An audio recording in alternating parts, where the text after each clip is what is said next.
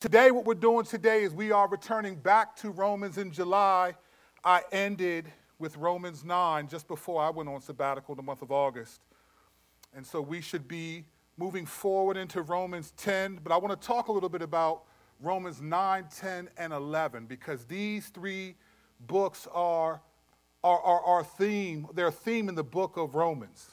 And as Paul, the person who wrote the letter of Romans, he is making some major theological points in the book of Romans. It has a theme. And when you get to chapter 9, 10, and 11 has a very specific theme in the book of Romans. And one of the themes is what people have often referred to as the doctrine of election, God's choosing of people. And particularly, most specifically, choosing the nation of Israel, but then also allowing the Gentiles to be a part of the plan of salvation.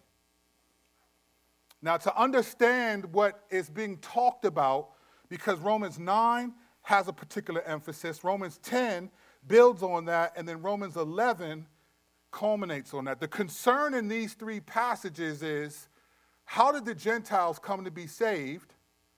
Why are they a part of the plan of salvation? And then what about the Jewish people? We thought the Jews were specifically God's people.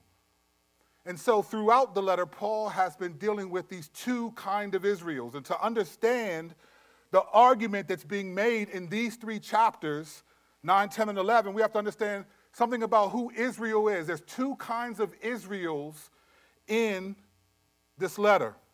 There's an ethnic Israel that are people who are physical descendants of Abraham. So if they go back, Abraham would be like their great, great, great, great, great, great, great, great, great, great, great, great, great, great, great, great, great, great, great, great grandfather. Right? They're physical descendants of Abraham. And those are the people who, up to this point, before Jesus, had primarily been the people that God had chosen to believe and be his people. And then Jesus comes, and then all of a sudden, the message of salvation is going to some people who are not ethnic Israel. These would be called, in a sense, spiritual Israel. And these are biblical descendants of Abraham by faith. So you have the physical descendants, and then you have the biblical, the spiritual descendants, people who, like Abraham, believe. The challenge is if you were a Jew, you didn't have the category that there was a spiritual component to what it meant to be a Jew, to be an Israelite. In your mind, it was we are God's people. And Jesus comes and says, nope, the message of salvation is open to not just the nation of Israel, but to all other nations, summarized by one word, Gentiles. The challenge, which Paul begins to lay out in Romans 9, is that not all the people who are physical descendants of Abraham are actually saved. Not all the people who are. And there are people who were never physical descendants of Abraham who are actually saved. So the tension is, well, how did this happen? Why did this happen? Essentially, what Paul has been arguing for is Abrahamic faith is greater than Abrahamic flesh. So Israel has to be seen by those who have the same faith, not the same flesh. It's Christ's blood, not Abraham's blood, that makes you family. Now, here's a challenge with these verses, particularly Romans 9. Often, in our day and age in particular, but more so even before us, these chapters, especially Romans 9, they are extrapolated from the whole argument in the book to make a theological point about God choosing some and not others. And while that's partially true, Romans 9 is making a much bigger picture point about salvation. It's not just that God individually chooses some and not others. The bigger picture point is God decides who Israel is. That's God's decision. And he decides it based on his own mercy and nothing else. Now, Paul is building on what he said in earlier chapters. This isn't a new concept. Now, again, people extrapolate Romans 9 and make it something else, but Paul has been building on this reality throughout the book of Romans, that faith is greater than flesh. Abrahamic faith, faith in Abraham is greater than the flesh of Abraham. In Romans chapter 2, he makes this very point about who a Jew is. It's about God is deciding and changing, at least from their experience, what they thought a Jew really meant. And here's what Paul says in Romans 2, 28 and 29. He says this: for a person is not a Jew outwardly, the flesh. And true circumcision, the cutting of the flesh, is not something visible in the flesh. On the contrary, a person is a Jew inwardly, and circumcision is of the heart. So you see, he's making this distinction. The Jews are not just people who are physical descendants of Abraham. That's circumcision in the flesh. And that was apparently true up to some point, although we know just from the book of Ruth that throughout the scriptures, God had been placing non-Jewish people as significant in the plan, the redemptive plan of salvation. You have people like Rahab the prostitute, who was in the lineage of Christ. You have Ruth, a Moabite, who was in the lineage of Christ. So we see that if Exodus 12, when you see all of these people leave, the Jews leave from slavery of Egypt, you'll see a phrase that says, and a mixed multitude left with them. So even in the beginning of Israel being taken out of captivity from Egypt, there were non-Israelites who went to be a part of the plan of salvation. So Paul is just re-emphasizing a truth that has already existed, but making sure they understand this is the reality now. That what you thought a Jew was, and it's very similar to Jesus saying stuff like this. You have heard it was said that if you kill someone, it's murder, but I say, if you're angry at your brother in his heart, it wasn't that he was giving a new teaching. As we heard last week, there's only one new teaching that Jesus gave, which was to love as he loved. It's not a new teaching. It's let me clarify the significance of what that law means. Paul is clarifying the significance of who God's people are. And he says that it's of the heart. On the contrary, Romans 2:29, on the contrary, a person is a Jew who was one inwardly. And circumcision is of the heart, by the Spirit, not the letter, meaning the law. That person's praise is not from people, but from God. He goes on to talk about this. Who's justified? How can you be justified, made righteous before God? He says in Romans 3:28 through 30, he says this, for we conclude that a person is justified by faith apart from works of the law. He's making this distinction because if you were Jewish, you believed the Mosaic law, and you tried to obey all the commands of the law. And then when Jesus comes, some people still think, okay, we got to believe in Jesus, but we still keep the law. And Paul is making an argument. No. Jesus perfected. He kept the law perfectly. We can't do that, so we need to have faith in him to genuinely be saved, to be one of the descendants of Abraham, the true Israel. It says in verse 29, or is God the God of Jews only? Is he not the God of Gentiles too? Yes, of Gentiles too. Since there was one God who will justify the circumcised by faith and the uncircumcised through faith. Paul's building on this argument that, listen, this is who a real Jew is. It's who a real Jew is. Now, up to this point, Paul has not explained why the Gentiles are considered Jews, why circumcision of the heart is the issue. He's just telling us right now that this is what it is. That a Jew is not one outwardly physical descendant, but one inwardly spiritual. That the uncircumcised, who are the Gentiles, are now considered spiritually circumcised because they have faith in Jesus. And there are those who've been physically circumcised that reject Jesus who are no longer the people of God. It's not just your ethnicity. In our day and age, we do the same thing, but a little bit differently, right? Particularly in the black community. Now, I'm black, but there are aspects about my blackness that we would say make me more black than someone else, right? Like we all know, if you've seen The Fresh Prince, we all know of like who Carlton is, right? There are times when I've made a distinction that I'm black, but I'm not Carlton. And people laugh because that's a different kind of black dude. I'm a different kind of black dude. We make those distinctions even in our community. You make distinctions, well, he's really like this, but this, yeah, he's that, but he's really black. It's the same thing here, but with more significance. Yeah, they're Jews, but they're not really like Jews. They're it's a little different. Paul continues on this logic in Romans 4. Each of these chapters, he just goes right on into it. Talking about Abraham specifically, he says this in Romans 4, 13 through 18. He says, for the promise to Abraham or to his descendants that he would inherit the world was not through the law, but through the righteousness that comes by faith.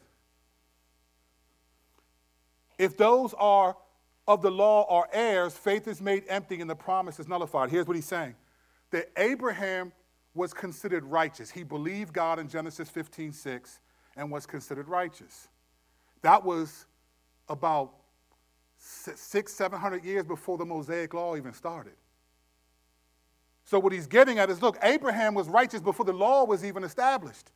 So it can't be that the law is what makes people righteous before God, when the patriarch of our faith, the father of our faith, was considered righteous before the law even existed. He says, if those who are of the law are heirs, faith is made empty and the promise is nullified. In modern day vernacular, essentially, if people who can keep the law are the sons of God, then what did Jesus have to come for? If it were possible to obey God without perfectly, then what Jesus didn't need to come. We might have needed to preach a little bit different and try a little bit harder, but the fact that Jesus came after thousands of years was indicative that you just lack the ability to keep the law. There are some people who are godlier than others, but ultimately all of you can't do it. So if I can keep the law and be justified before God, then faith is null and void. Why do I need to have faith in Jesus? Modern day, why do I need to believe in God? Like, I'm a good person. I don't steal. I don't lie. I've never hurt anyone. The point he's making is that, look, righteousness, if you want to be seen as not guilty before God, it has to be by faith in Jesus. It can't be by your ability to be obedient, because you're going to fail miserably, consistently. And God, instead of punishing us consistently, making our lives miserable, he says, I'm going to punish my son instead. In verse 13, because the law produces wrath, and where there is no law, there is no transgression. This is why the promise is by faith, so that it may be according to grace, to guarantee it to all the descendants, not only to the ones who is of the law, but also the one who is of Abraham's faith. He is the father of us all. As it is written, I have made you the father of many nations, not just the Jews, many nations. In the presence of the God in whom he believed, the one who gives life to the dead and calls things into existence that do not exist. Here's what he's saying is that Abraham was promised that he would be the father of many nations. He's interpreting that to say that it wasn't just the Jews that he was the father of, but that many nations, because many people outside of the ethnic, the physical nation of Israel would also believe the way he believed. He didn't understand the fullness of it, but he would believe in the message. Many of us, almost all of us, are not ethnic Jews in this place. So we are the fulfillment of what he's saying here, that we believe the gospel. And everyone in here who's a genuine Christian believes that when you die, even though you sin consistently, you believe you're going to go to heaven when you die because God forgives you for your sins, even though you have no emotional proof of that. It's all theological, and it's all faith and hope. And biblically, God says that is enough. He said to Thomas, look at the holes in my hands and the hole in my side. He said, you believe because you see. But blessed are those who do not see me physically and believe. He's talking about us. He says in verse 17, as it is written, I have made you the father of many nations, in the presence of the God in whom he believed, the one who gives life to the dead and calls things into existence that do not exist. He believed, hoping against hope, that he became the father of many nations. According to what had been spoken, so will your descendants be. They will be like you, having faith. Having faith. He's been making this point up throughout the letter. But what he never did was explain how that happens. He's just acknowledging that the Gentiles, or those who believe in faith, who are not physical descendants, are the people of God, but he never explains how that happens. What's the mechanism for that? If you were a Jew, you could be like, wait a minute, well, Paul, I have a question. So how did the Gentiles become like us? By just faith? Like, can you explain? If there was a Q&A, they'd be asking them that question. Can you explain a little bit more, please? Because we've been the descendants of Abraham our whole lives. Remember the Pharisees that said, man, our father is Abraham. Remember that? John 10, Jesus said, if Abraham were your father, you would believe. Your father's actually the devil.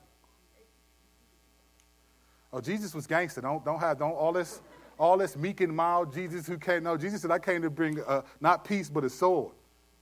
And truth sometimes is divisive. So he's been explaining up to the point in the book, he peppers it some, that this is what is the reality. But then when he gets to Romans 9, he explains this is how this manifests. Let me explain how this happens. Let me explain why some Jews that are physical descendants of Israel and Abraham do not necessarily are the people of God. Let me explain how those who have been uncircumcised and people who are Gentiles are actually included. Now he starts to explain what he's getting at. And the theology of these chapters is not written, these chapters aren't written to make a theologically distinctive point over who has sound doctrine and who doesn't.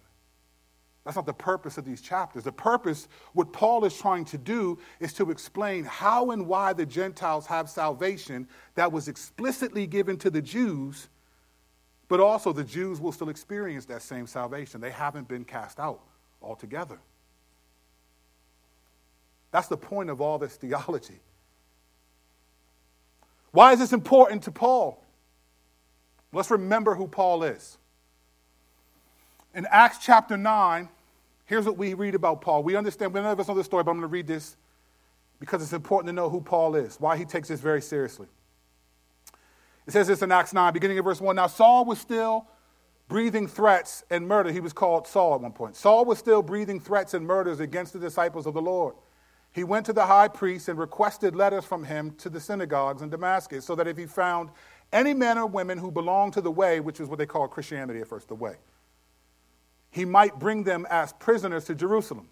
As he traveled and was nearing Damascus, a light from heaven suddenly flashed around him. Falling to the ground, he heard a voice saying to him, Saul, Saul, why are you persecuting me? Who are you, Lord? Saul said. I am Jesus, the one you are persecuting, he replied. But get up and go into the city, and you will be told what you must do. The men who were traveling with him stood speechless, hearing the sound but seeing no one. Saul got up from the ground, and though his eyes were open, he could see nothing. So they took him by the hand and led him into Damascus. He was unable to see for 3 days and did not eat or drink. There was a disciple in Damascus named Ananias, and the Lord said to him in a vision, Ananias, here I am, Lord, he replied. Get up and go to the street called Straight, the Lord said to him, to the house of Judas, and ask for a man from Tarsus named Saul, since he is praying there. In a vision, he has seen a man named Ananias coming in and placing his hands on him so that he might regain his sight. Lord, Ananias answered, I have heard from many people about this man, how much harm he has done to your saints in Jerusalem.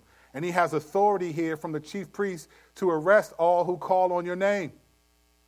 Now, let me pause there for a second. When you read situations like this happening, it's important to really see what's going on here, one practically speaking.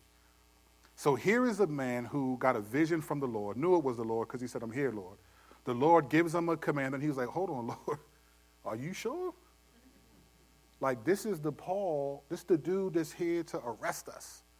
Like, this is the guy you want me to, like, he's basically telling the Lord as if the Lord doesn't know who this man is. This is important because, and this is a practical thing, not necessarily the theological, but then look how God interacts with his children. God's not offended when you have some questions, right? God will listen to you. Now, he may not talk to you in a vision. If you start telling me you having these vision conversations, I might be a little concerned, especially depending on what them visions say. But God is not afraid to deal with the questions or concerns of his people because he knows what we know and what we don't know. That's why the Psalms have a lot of times when you're questioning God, God, how long, O Lord? Where are you, Lord? He's not offended at those things. Remember that when you struggle to pray. You don't have to be dignified. You just have to be honest. I love these kinds of situations. Ananias is telling the Lord something he already knows.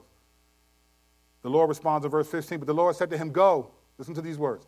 For this man is my chosen instrument to take my name to Gentiles, kings, and Israelites.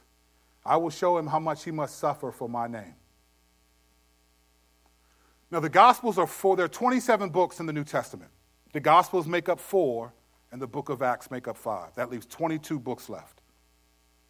In those 22 books, the word Gentiles is used 52 times. Paul uses them 50. And only one other book uses them twice. 1 Peter mentions the Gentiles. He said this, 1 Peter 2:12. Conduct yourselves honorably among the Gentiles, so that when they slander you as evildoers, they will observe your good works and will glorify God on the day he visits. 1 Peter 4:3. For there has already been enough time spent in doing what the Gentiles chose to do, carrying on an unrestrained behavior, evil desires, drunkenness, orgies, carousing, and lawless idolatry.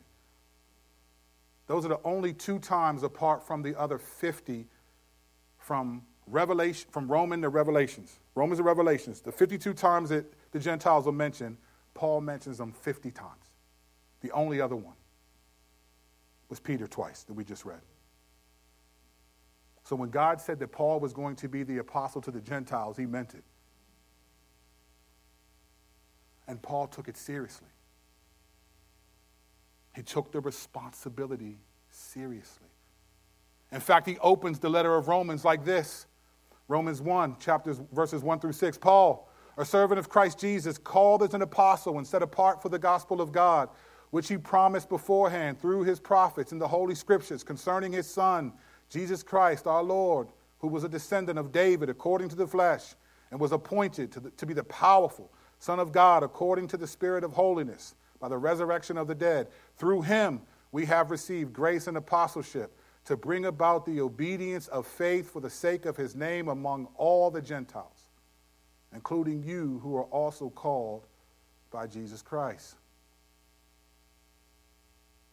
Now, I just said that Paul is the only one who mentions the Gentiles in the New Testament from Romans to Revelations, except the 2 times that Peter did. So that means Peter is the only one who mentions how the Gentiles are incorporated into salvation. He's the only one. When Peter talked about it, we just read it. It had nothing to do with the soteriological nature of the Gentiles. He's just talking about not being like them and being among them. Paul is the only one who explains how the Gentiles and how the Jews are now in the family of God together. And his main point is that it was God's choice to allow the Gentiles to be a part of the plan of salvation.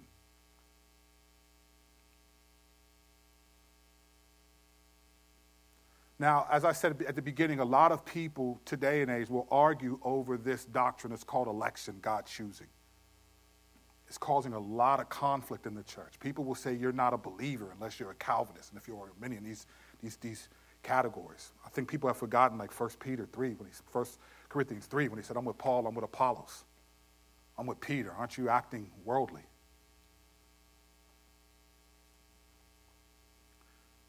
The thing we have to try to understand is the reason. What's the reason that Paul is explaining this? He's the only one that explains this reality. He's the only one that explains the significance of the Gentiles and Jews and election and choosing and all of it. So what is his purpose? Was his purpose to make theological distinctions? I don't think so. It's not wrong to have them, but I think it is wrong to be divisive over them. This is a sidebar. If your theology makes you self-righteous and unloving, then it's not a good theology. Or it's not a good application of your theology. Because there's no theology that should make us unloving towards anyone. Back to our regularly scheduled program. The reason why he is explaining this here in Romans 9 and in Ephesians and even in Colossians, he's explaining this so the Jews and the Gentiles understand high and wild salvation includes both of them. That's the purpose of explaining the doctrine of election. Is explaining how that's the sole purpose, is explaining how the Jews and the Gentiles have come together. This is why no one else in the New Testament covers this topic. No one else in the New Testament, no other writers cover this topic at all. They don't even seem to care about whether you believe you were chosen or chose by God. They seem to ignore it. Paul does it because Paul has the responsibility to make sure that the church, the Gentiles, who have never been a part of God's people as a collective whole, understand their purpose. Let's peek real quick at Ephesians just to see what he does in Ephesians chapter 2. After chapter 1, him explaining about that God before the foundation of the world has chosen us to believe in Jesus, he's explaining this reality. Then in chapter 2, it is by grace that you have been saved through faith, and he's explaining that reality. Then he gets to verse 11 in chapter 2.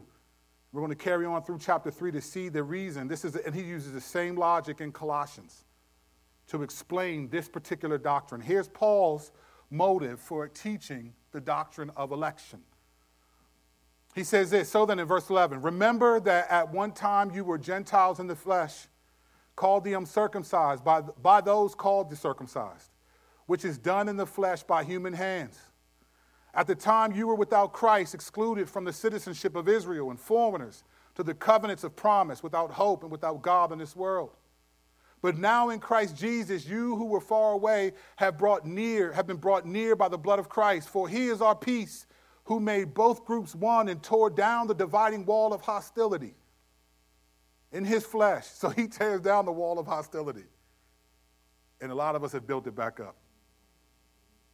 He made of no effect the law consisting of commands and expressed in regulations, that he might create in himself one new man from the two, the Jews and Gentiles, one new man from the two, resulting in peace. He did this so that he might reconcile both to God in one body through the cross, by which he put the hostility to death.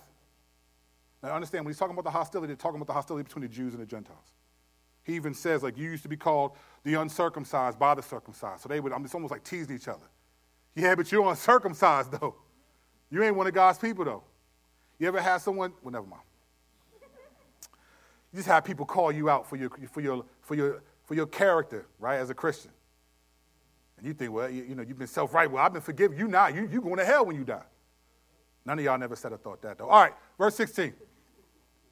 He did this so that he might reconcile both to God in one body through the cross, by which he put the hostility to death. He came and proclaimed the good news of peace to you who were far away, and peace to those who were near. So far away is the Gentiles, near are the Jews. For through him we both have access in one spirit to the Father. So then, you were no longer foreigners and strangers, but fellow citizens with the saints and members of God's household, built on the foundation of the apostles and prophets, with Christ Jesus himself as the cornerstone. And the whole building being put together grows into grows into a holy temple in the Lord. In him you are also being built together for God's dwelling in his Spirit. For this reason, I, Paul, the prisoner of Christ Jesus, on behalf of you Gentiles, assuming you have heard about the administration of God's grace that he gave me for you. The mystery was made known to me by revelation, as I have briefly written above. By reading this, you are able to understand my insight into the mystery of Christ. Listen to what he's calling this. The mystery of Christ is this. This was not made known to people in other generations as it is now revealed to his holy apostles and prophets by the Spirit. The Gentiles are co-heirs, members of the same body, and partners in the promise of Christ Jesus through the gospel. I was made a servant of this gospel by the gift of God's grace that was given to me by the working of his power. This grace was given to me, the least of all the saints, to proclaim to the Gentiles the incalculable riches of Christ and to shed light for all about the administration of the mystery hidden for ages in God who created all things. Listen to what he's saying. The mystery that now is revealed. He's calling this like the main thing. This mystery that has been revealed that they didn't get in the Old Testament, that I'm now allowed to share. The great mystery is what? The Gentiles experience salvation. They're a part of the plan of redemption. This is the great mystery that Paul is talking about.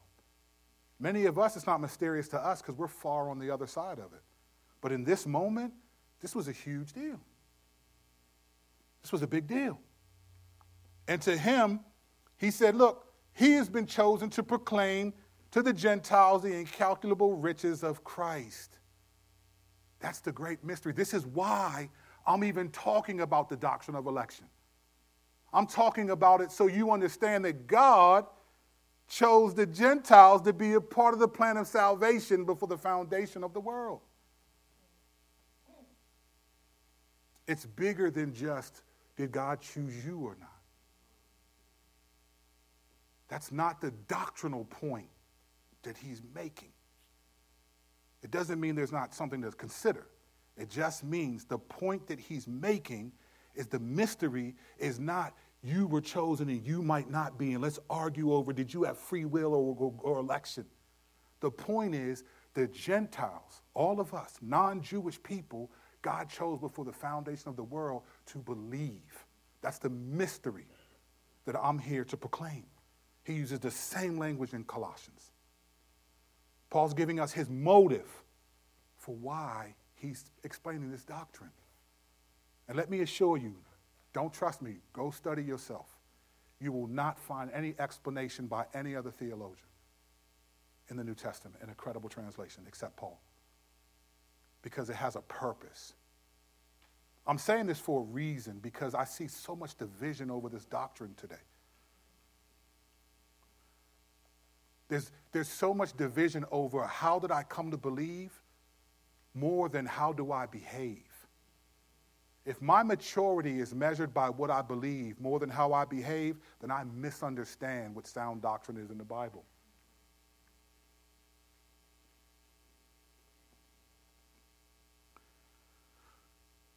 Let me just finish this.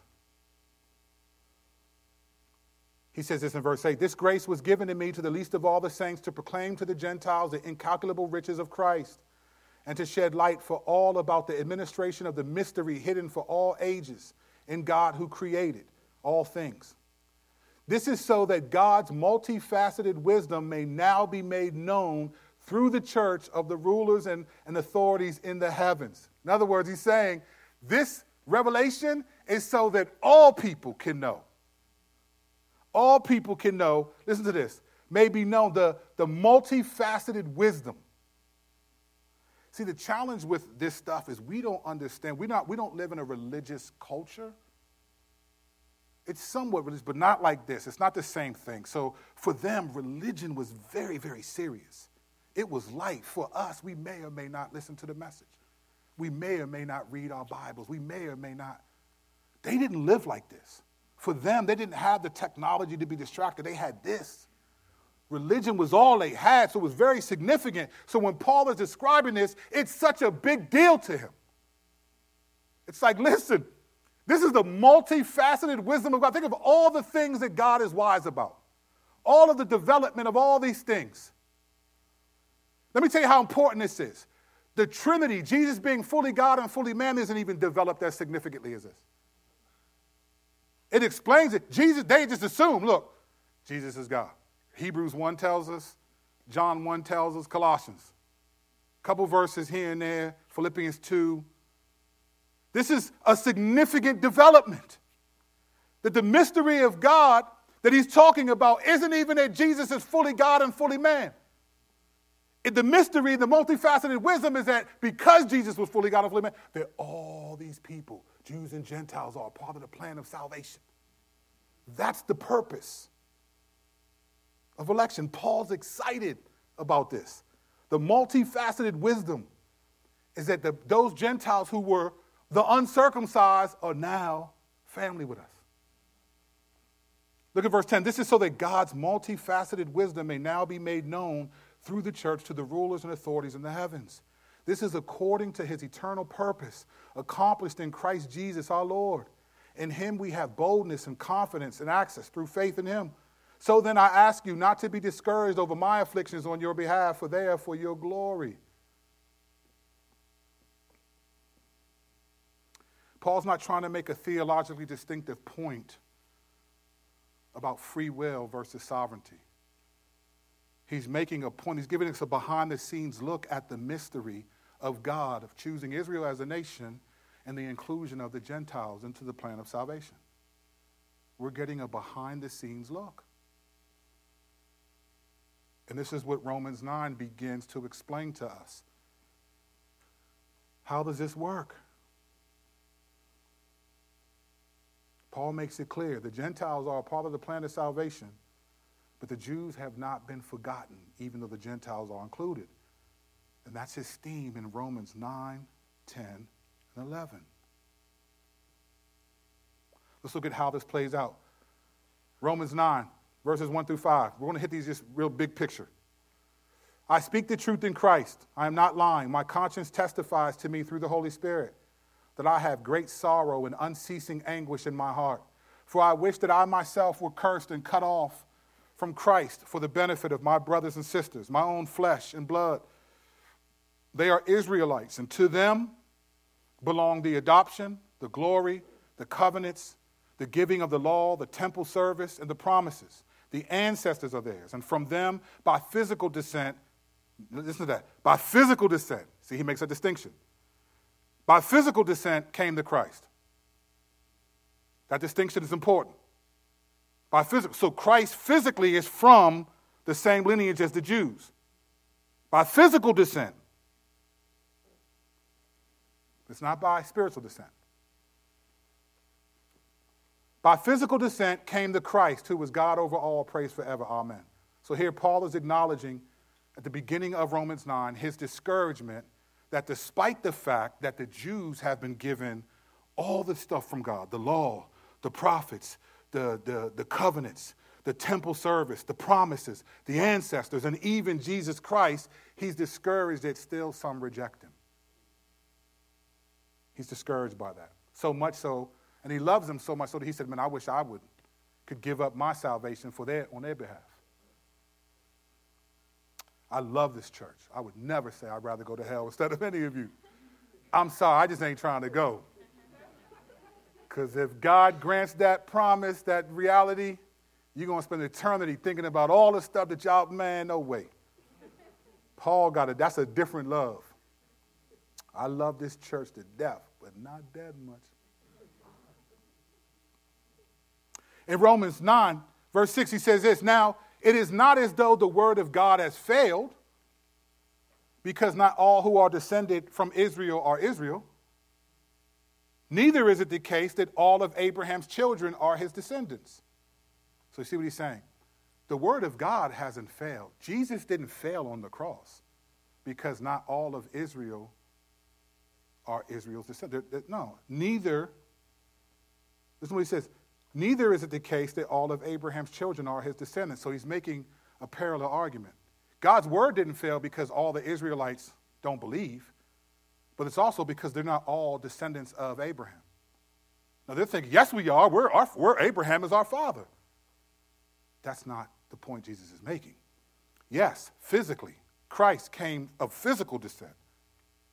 But Christ didn't come to say I'm only the physical descendant of Abraham. It's like, no, there's a deeper eternal issue here.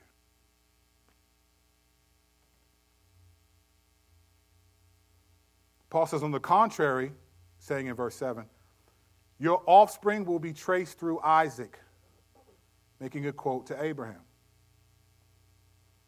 That is, not the children by physical descent who are God's children, but the children of the promise who are considered to be offspring. So he's talking about Abraham having Isaac and Ishmael.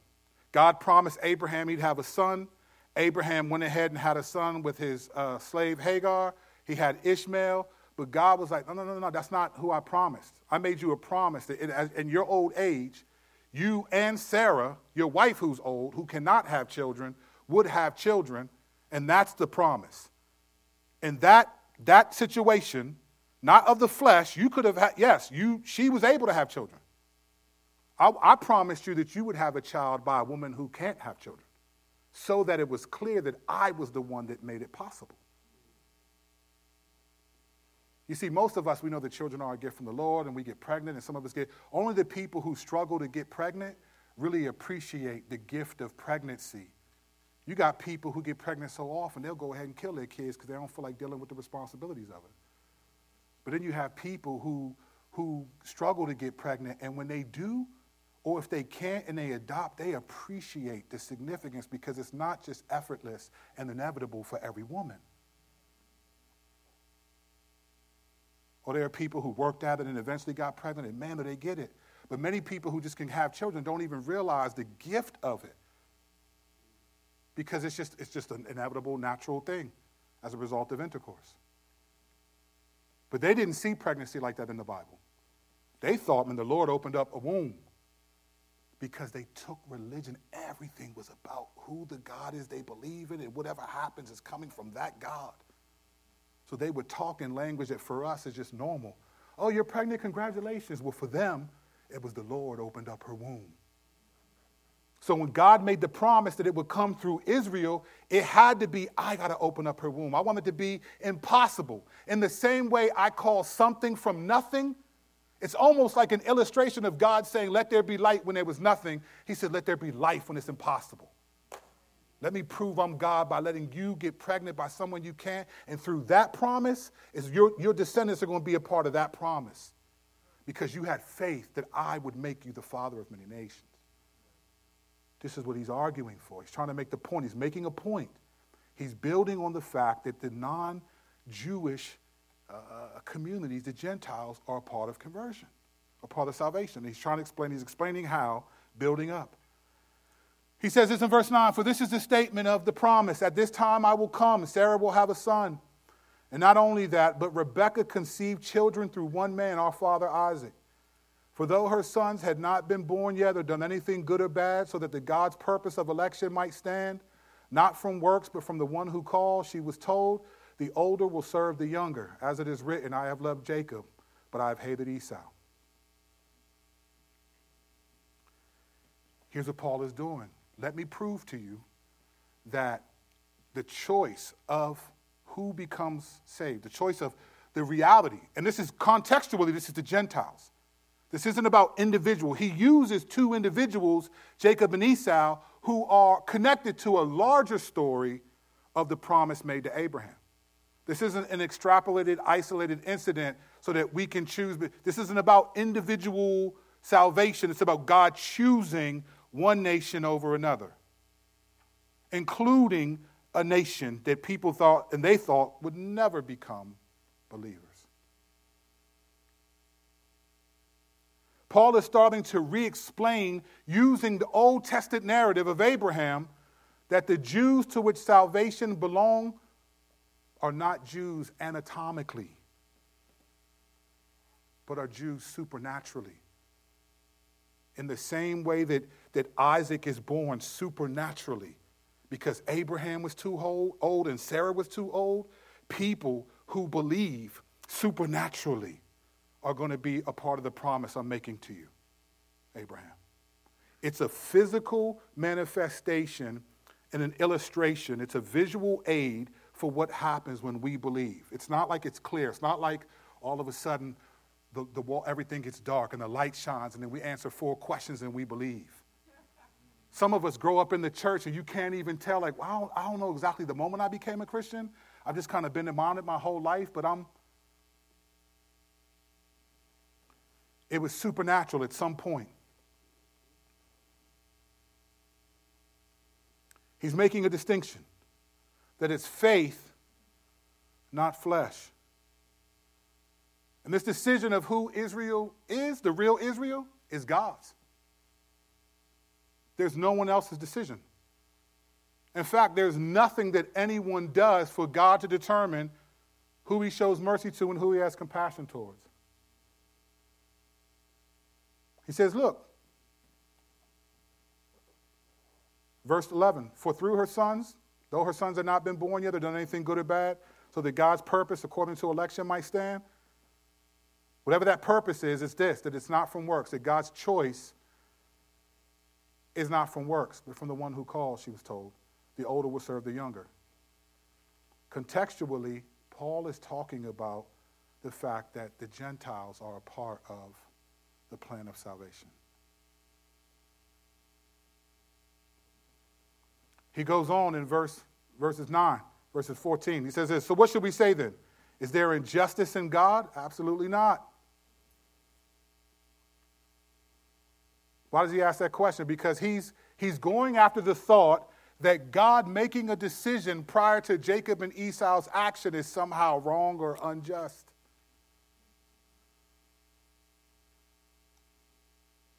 And he continues, for he tells Moses, I will show mercy to whom I will show mercy, and I will have compassion on whom I have compassion.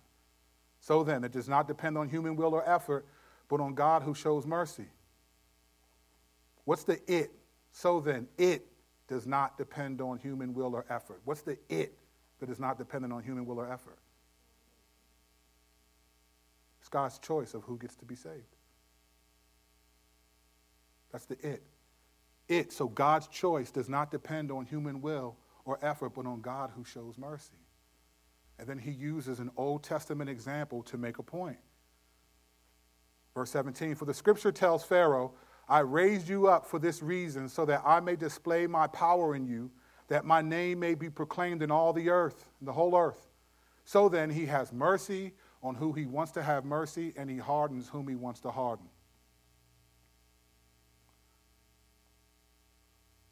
Paul is quoting from Exodus 33:19 in verse 15. When he says, I will show mercy to whom I will show mercy, and I will have compassion on whom I am having compassion. Quotes from Exodus 9:16 and verse 17. I raised you up for this reason, that I may display my power in you, that my name may be proclaimed in the whole earth. Paul is making a point that the plan of salvation belongs to God and God's choice. And if God decides to harden some, which would be to not show compassion or mercy, you could say, then it's his choice, it's his prerogative. But the context here is towards the Gentiles and bringing them into salvation. This isn't an argument for individual election. It's an argument for the Gentiles becoming into the fold of Christ, as descendants of Abraham. After saying that after having this back and forth, he's explaining this, building this up. In verse 19, Paul addresses what people may be thinking after hearing about Pharaoh's heart being hardened and him hardening who he wants to harden. So Paul says, you will say to me, therefore, why then does he still find fault? For who resists his will? Paul understands the pushback here, though, is not individual salvation. The Jews had no problem with Pharaoh's heart being hardened. You'd be hard-pressed to find any true Hebrew, Israelite, Jewish literature that's concerned that God hardened Pharaoh's heart. They got festivals that they still worship because that happened. The Jews are not worried about Pharaoh's heart being hardened by God because it worked to their benefit. Paul understands that. He understands that pushback is really about the Gentiles being included in the plan of salvation. And he proves that in a couple verses later. That's the real pushback for this passage. It's not individual hardening of, it's, man, why aren't all the Jews saved and why do the Gentiles get to be a part of it? Why are people who are ethnic Jews that have been Jews don't get to be a part of it, and why do some do? How did that happen? Well, God chose before the foundation of the world, but according to this passage, he chose it before they did anything. Anyone did anything. Jacob I love and Esau I hated. It's my decision. And so there's pushback. He anticipates pushback. Why then does he still find fault? Who resists his will? Could Pharaoh have not done what God hardened his heart to do?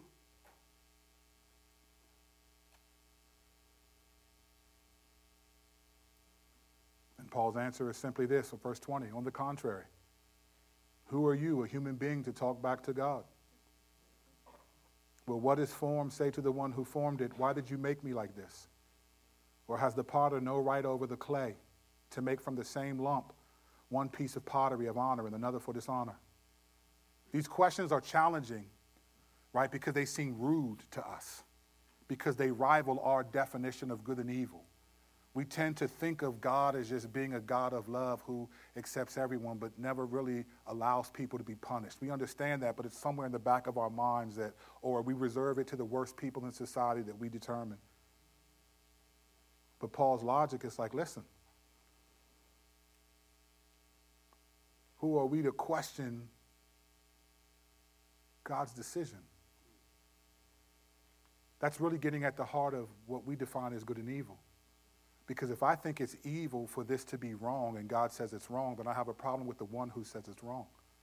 And what that means by default is that my definition of good and evil is actually more good than his definition, because I disagree with that this is wrong when the Bible says that this is wrong. The irony is we accept this all the time in other ways. We accept all the time that there are differences in people. We accept that the people who sang on this stage should have been up here. We accept. There's a reason why we had auditions. Because you don't want me up there telling me some great is thy faithfulness. We accept that there are athletes like LeBron James and Steph Curry. That dude has the finger of God. God put the Holy Spirit in his finger alone. That dude just shoots from like less than half, more than half court, and just be making them. We accept that there are people that are faster, smarter, better looking, more intelligent. We accept all of these things. We accept all these different things, but when it comes to God deciding what he wants to do and how he wants to use people, we have a problem with it. But we accept all these other things, all these other differences. It's ironic that we're not complaining that, like, man, why shouldn't I be getting paid $50 million to dunk? Many of us got a 2-inch vertical.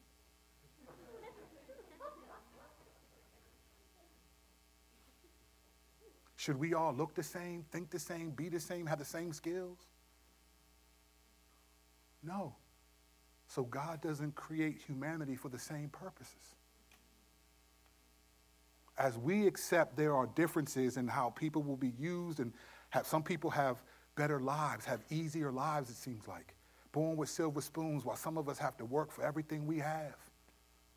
I remember when I was working at Blockbuster Video a long time ago. Some of y'all don't even know about no Blockbuster Video. Shouts to the people that know about that Blockbuster Video. You know what I'm saying? Gloria raised her hand, hallelujah. I don't know if she was praising or she just remembered. Shouts to the people. I used to work at Blockbuster. I loved it, man. I would just have fun. I'd make up these signs. What I'd do is I'd write them with a marker, and then I'd Xerox them so they looked official. I remember one time I asked about our Dig Dat special, and I put it on the front door when everybody walked in. And nobody asked about it until the very end. Black dude came and said, hey, what's up, man? What's up with the Dig Dat special, man? And I just busted out laughing. I said, man, ain't no Dig Dat special, man. I just wanted I was waiting for someone like you to ask that question. Get some free milk duds or something.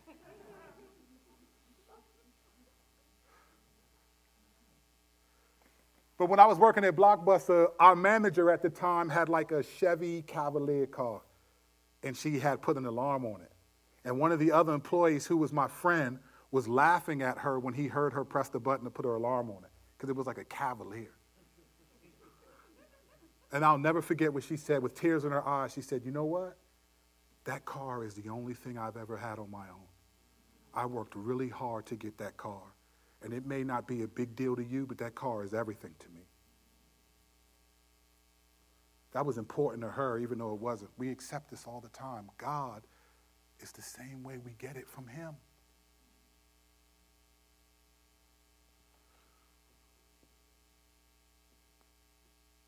The chapter ends with a few Old Testament quotations from Isaiah and Hosea to make the point that God decided the Gentiles were a part of his plan.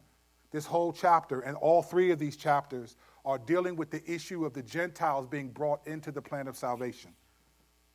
It's not dealing with individual salvation. The individual doctrine of election, the way it's applied today, is dealing with a much greater issue in this day and age, which was, wow, the Gentiles are a part of it.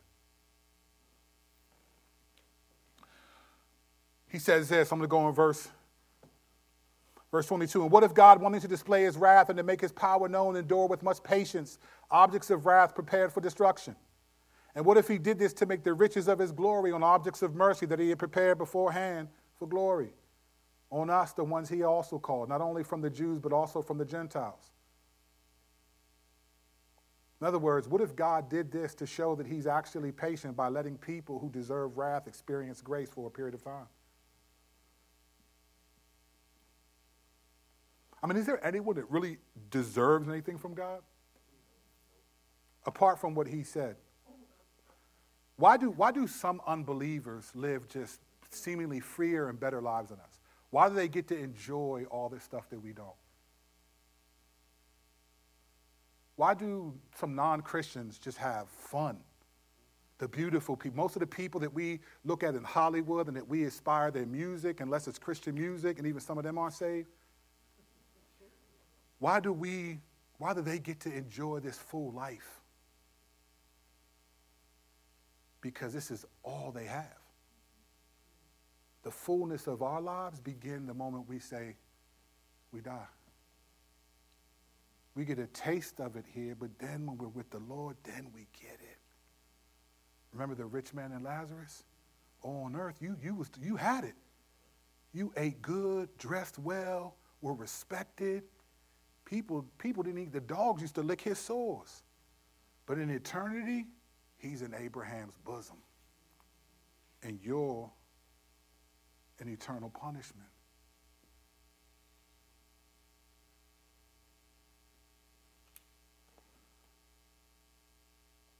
Paul wants to conclude in this particular chapter by saying this at verse 25. Also, as it says in Hosea, I will call not my people, and she who was unloved, beloved.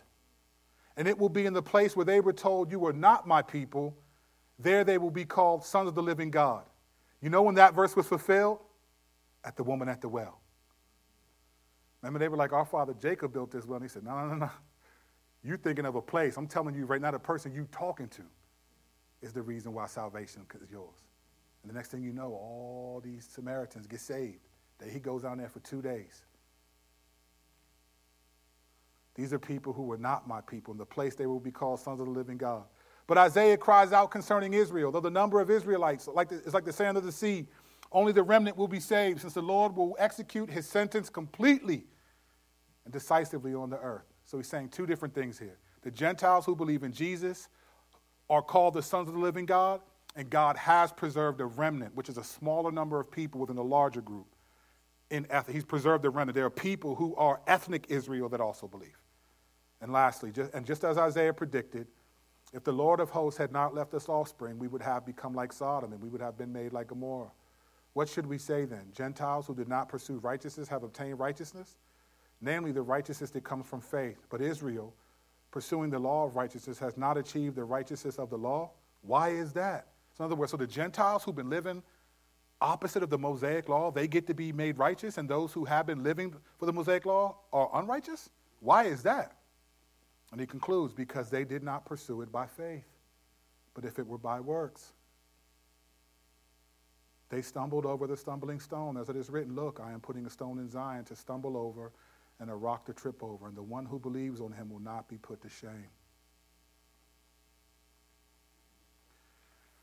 Paul's laying out why the Gentiles are a part of salvation at God before they could do anything, using Jacob and Esau as an illustration. That it's my choice. It's my choice. It's God's choice. It's God's choice to allow the Gentiles to experience salvation. Paul said in Ephesians 3, this is the mystery, that God's multifaceted wisdom. This is not a doctrine that separates those who are sound and unsound. It's an explanation of why more than just the Jews are a part of salvation. For his glory and for our good. Let's pray.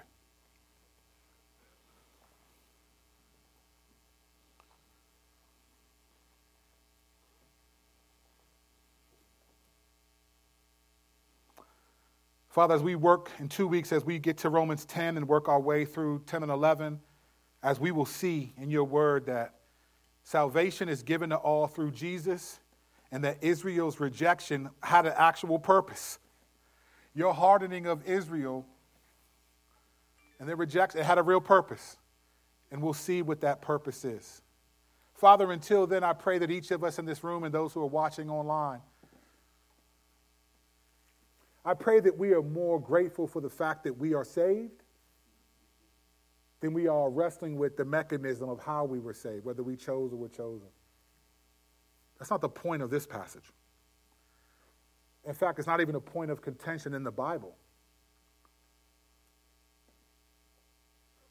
Heaven rejoices over one sinner who repents, not over one sinner that believes he was chosen to repent.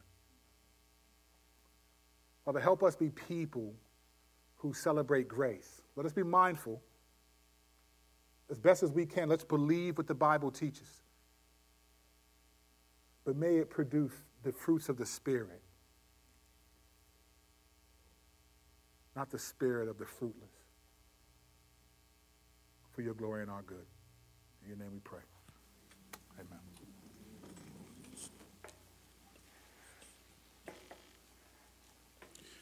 All right, thank you, sir. Back in Romans.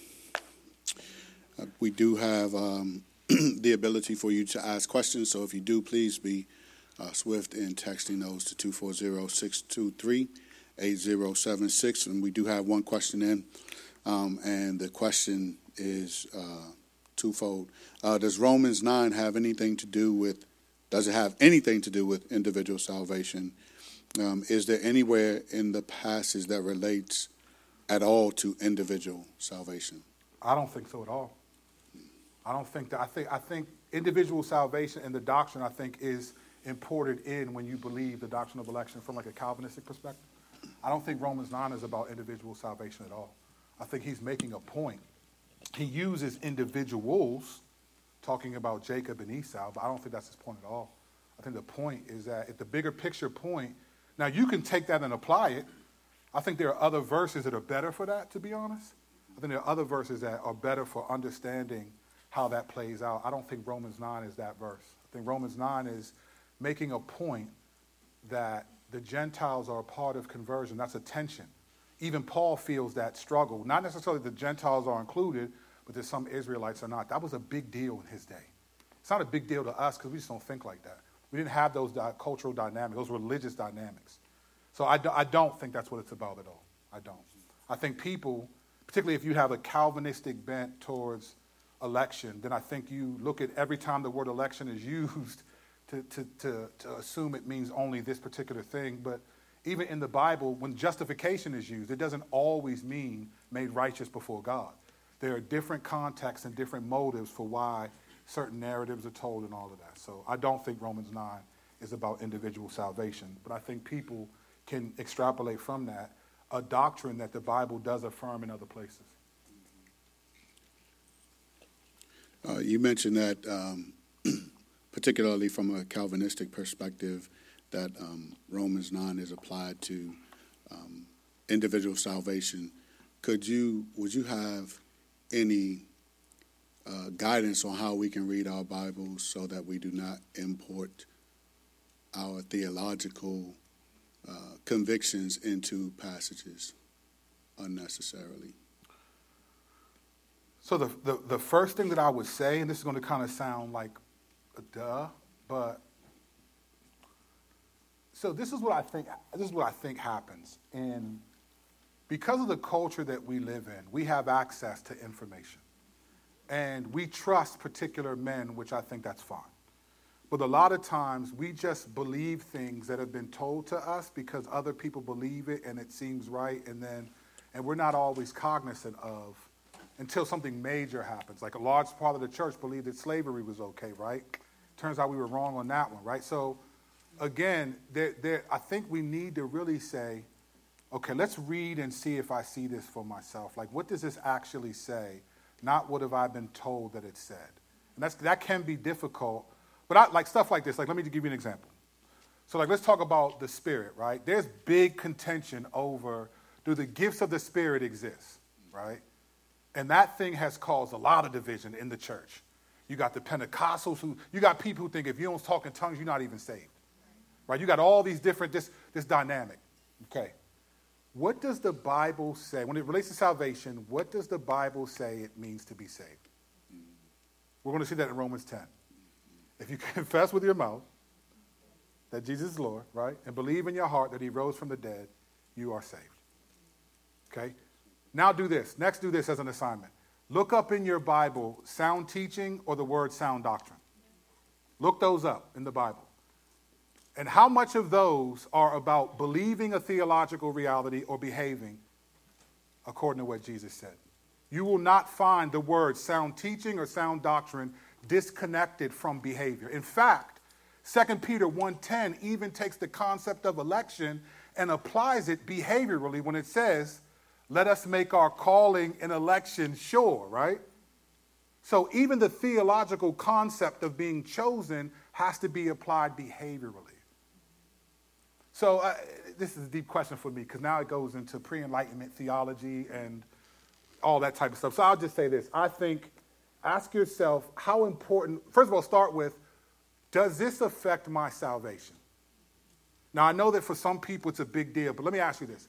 If I believe that I was chosen or chose God, does that rival Jesus is Lord, that he rose from the dead, and he died on the cross and rose from the dead for my sin, and that I have to obey him? Does any of those things rival that theology? Those are the most important things in the Bible. It's not how you believe, but how you behave. Who you believe in and how you behave is what the Bible is important. So I just think you have to start with salvation. What does the Bible call for me to be saved? What must I believe to be saved? And there are some things that, like, you can not have to necessarily agree with. I think that things that are salvation, obedience, those things are morality, those things we have to be on the same page.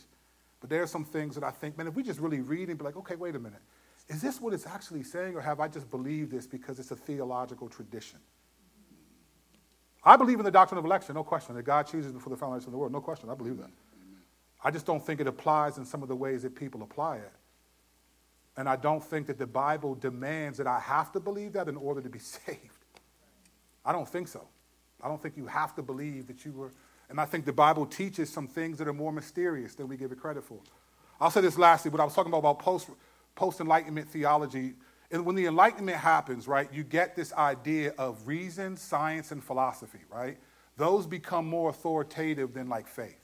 Faith is mocked. Even Satan becomes this little red dude with a pitchfork and a long tail, right? It's all just humor. It's all just like Christianity's stupid now. Who believes in faith? It's reason, science, and philosophy. And in the church age, what you get is, okay, we need to make sure that we hold on. It's a war going on.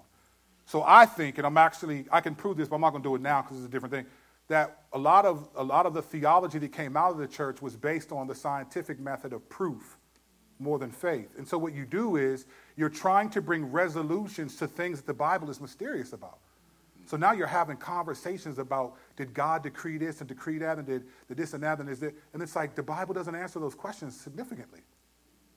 So you're bringing resolution to something the Bible doesn't. You cannot escape the fact that God chooses people to believe. But you cannot escape the fact that there is an emphasis on people believing that doesn't describe God chose them to believe. There's a lot more mystery in this. But we got to resolve all of this because we got to prove this. And it's like, listen, there are some things that are resolved for mystery. And that's okay. That's okay. I'm not saying everything is mysterious. No. All theology isn't mysterious. But there are some things where God said, look, the deep things belong to me, right? Deuteronomy 29, look, it's some stuff that I ain't explaining to you. I mean, in all honesty, Jesus being fully God and fully man still blows me away. That's so much more important to me than whether I chose God or were chosen by God. That belief doesn't really matter in terms of my life. Maybe if I think I was chosen, I'm not going to follow. Okay, maybe that may give me some hope, but I still got to obey, right? Like I still have to persevere to the end. It doesn't say persevere to the end unless you don't believe you were chosen. The Bible says persevere to the end, and those who do prove their salvation. We still got to live this stuff out. Right. But what I see happening is there's so much argumentation over people. And I watched this debate on free will and election the other day. And these are theologians, big dogs. And they were arguing, yelling at each other. And I just thought, wow, fam, why are you so offended? Like, even if one of you are wrong or one of you is right, like, why are you so offended? This doesn't, anyway. So, hope that answers the question. I just think we're just offended at the wrong things and for the wrong reasons. And I think in that offense, we're actually offending God because we're unloving to our brothers. And I think there are some things we have to be on the same page about. We have to be on the same page that Jesus is Lord, that he died on the cross and rose from the dead, and that we have to be on the same page with morality. We can't determine, okay, well, I think this is good, I think this isn't. We got to be on the same page. But then there are other things like, should I baptize my son? Should I do this? Should I do that? What should I believe that Jesus is coming back? Some of those things are like, I'm going to persevere to the end. And if it's my end or his return, I'm just trying to believe to the end. If he keeps me and preserves me, sweet. He's getting the glory regardless. Right. Whether you believe God chose you or that you were chosen, that you chose him, you still couldn't believe unless he allowed you to do it anyway. You still couldn't believe unless he provided salvation. Right. He gets the glory no matter what. And I think we just get into some of these theological arguments to try to show that we're mature, and then our maturity, we end up acting outside of the will of God and the fruits of the Spirit, which show that we're immature. Mm-hmm. And that's what I'm concerned about. Mm-hmm. All right, this one will be the last question. How do we approach conversations in which a non-Christian asks, so am I going to hell? How do we present the concept of God and his authority in discussions with people who are not of the kingdom? So I don't know if this is what the person's getting at, but I'll say election is not an evangelistic doctrine. What does the Bible say? Matthew 18, he said, look, go out in all the world and preach the gospel, making disciples of, you tell people they got to believe in Jesus. You don't tell people, well, you have to believe, but if you do, that he actually chose you to believe, and if you don't, he may have chosen you for that too. So what do you think? That's not what you do. You got to believe in. That's what the Bible did. That's what Jesus said. Right. That's what Paul said. Do you notice why? Why is Paul affected that they don't believe? Why is he hurt by that? Why is he hurt? Because Paul still believes that their choice and their decision matters. Paul's not thinking, they weren't chosen to believe before the foundation, so I'm good. If Paul felt like that, then he wouldn't be struck because he knows, hey, this is God. I'm with whatever he says. Paul's hurt because he's like, man, why does he go? He reasons. Let me go into the synagogue. Let me reason with these folks. That's why he spends so much time, the time he does spend developing this doctrine of election. He's the only one who talks about it. And he only talks about it, it's in Ephesians, it's in Colossians, and it's in Romans. I don't think this doctrine is as important in the Bible as it is today. I don't think it was meant to fight over and all this stuff. I think it was meant to just say, hey, and these people didn't really struggle with it. In fact, there are no heresies in the early church that deal with chosen or choice. Were you chosen by God or did you choose God? There's no heresies in the early church that dealt with this issue. So when we're thinking about talking to a non-Christian, it's the same as it always is. It's like, hey, here's what Jesus did and here's why he did it. And this is what you have to believe. And it's the Romans 10. You want them to confess with their mouth that Jesus is Lord, believe in their heart that he rose from the dead, and they will be saved. That's what we tell people. That never changes. All the other stuff, you can build on that, and it's helpful. It's helpful. But is it necessary for salvation that you believe some of these things? I don't think so. I don't think so. Because if that's the case, if some of this stuff is necessary, we're in big trouble. Because there's too many different kinds of people. So where do we determine what's necessary? Should we baptize babies or not? Is that necessary? Is there a musical liturgy? Like, where's the line drawn of what's necessary apart from believing in Jesus, that he rose from the dead, that he's Lord, that he rose from the dead, and then we obey him? What does he say do? What are his commandments? I think that's where a lot of the drama is.